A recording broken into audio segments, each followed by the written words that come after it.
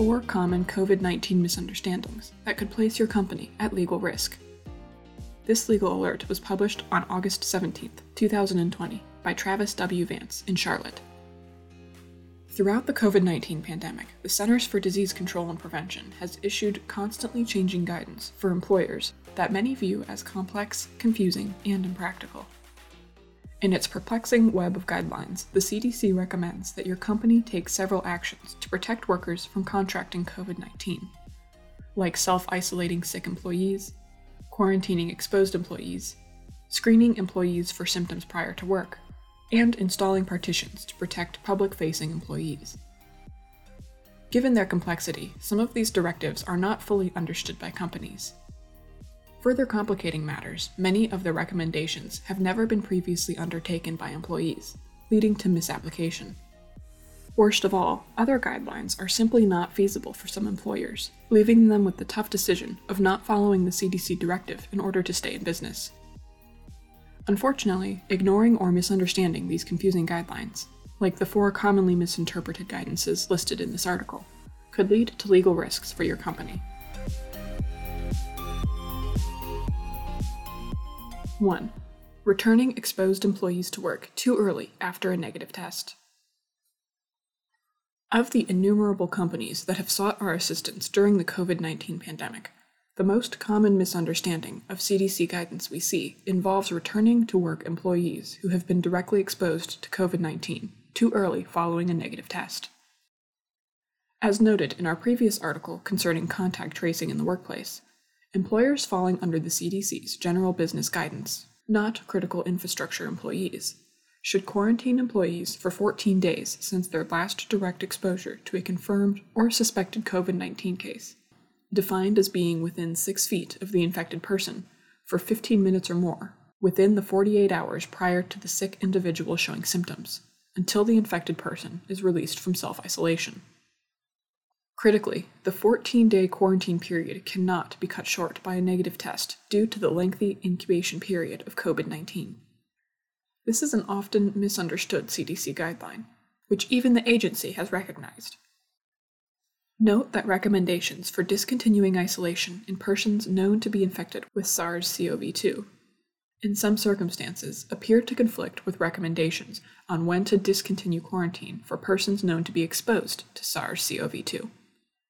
CDC recommends 14 days of quarantine after exposure based on the time it takes to develop illness if infected. Thus, it is possible that a person known to be infected could leave isolation earlier than a person who is quarantined because of the possibility they are infected. Thus, an exposed employee cannot return to work during the 14-day quarantine period following a negative COVID-19 test received on, for example, day 3, 7, or 12 of that period. Returning exposed employees too early due to a negative test could lead to preventable COVID-19 infections if coworkers are exposed to individuals who should be quarantined and develop the virus after a negative test. 2. Miscalculating the appropriate quarantine period for those exposed to an infected household member. Along those same lines, employers often misunderstand CDC guidance when calculating the length of the quarantine period for a worker who has been exposed to an infected spouse or household member. The key here is that the 14-day quarantine period does not begin until the last day the employee was directly exposed using the 6-15-48 analysis to the spouse or household member prior to the infected person being released from self-isolation. Thus, if the employee is directly exposed to the spouse or household member on days 1 through 10, the quarantine period does not begin until day 10. Accordingly, the worker may ultimately miss 24 days of work instead of 14 if directly exposed to the spouse or household member every day until the spouse is released from self-isolation. The CDC addresses this confusing guidance here, noting that the exposed employee should stay home until 14 days have elapsed after the last exposure. 3. Not notifying employees of a confirmed COVID-19 case in your workplace. The Fisher-Phillips COVID-19 litigation tracker has been following closely the number of lawsuits filed with COVID-19 related claims. The prevalence of claims relating to an employer's failure to notify employees of a confirmed case of COVID-19 in the workplace is a troubling trend. Throughout the pandemic, transparency by employers has been a critical tool in maintaining positive employee morale. Failure to do so can lead to negative consequences, including not only lawsuits, but Occupational Safety and Health Administration, OSHA, complaints, and employees refusing to work as well. Although it may not be clear to some employers, the CDC recommends not only informing directly exposed employees of a confirmed COVID-19 case in the workplace, but also to inform other employees of their possible exposure to COVID-19 in the workplace, but maintain confidentiality as required by the Americans with Disabilities Act, ADA. The CDC defines possible exposure to COVID-19 as those who do not meet the 6-15-48 parameters. Thus, when a confirmed COVID-19 case occurs in your workplace, remember to inform those employees who worked near the infected worker, for example, in the same hallway, area, or corridor, even though they weren't directly exposed. 4. Incorrectly believing that wearing face coverings trumps the 6-15-48 analysis. When analyzing whether an employee has been exposed to an infected coworker, employees often misconstrue the impact of wearing face coverings to prevent the spread of the virus. Although the CDC recommends wearing masks to slow the spread of COVID-19, whether employees are wearing masks while directly exposed to an infected person does not change the 6-15-48 analysis. The determination of whether someone should be quarantined for 14 days does not change if the individuals at issue are wearing masks, another point of confusion specifically clarified by the CDC. Quote, "This is irrespective of whether the person with COVID-19 or the contact was wearing a mask, or whether the contact was wearing respiratory personal protective equipment, PPE. To ensure the safety of your workers, remember to quarantine all employees who meet the 6-15-48 analysis, even if they were wearing a face covering while exposed." Legal risks for not following CDC guidelines.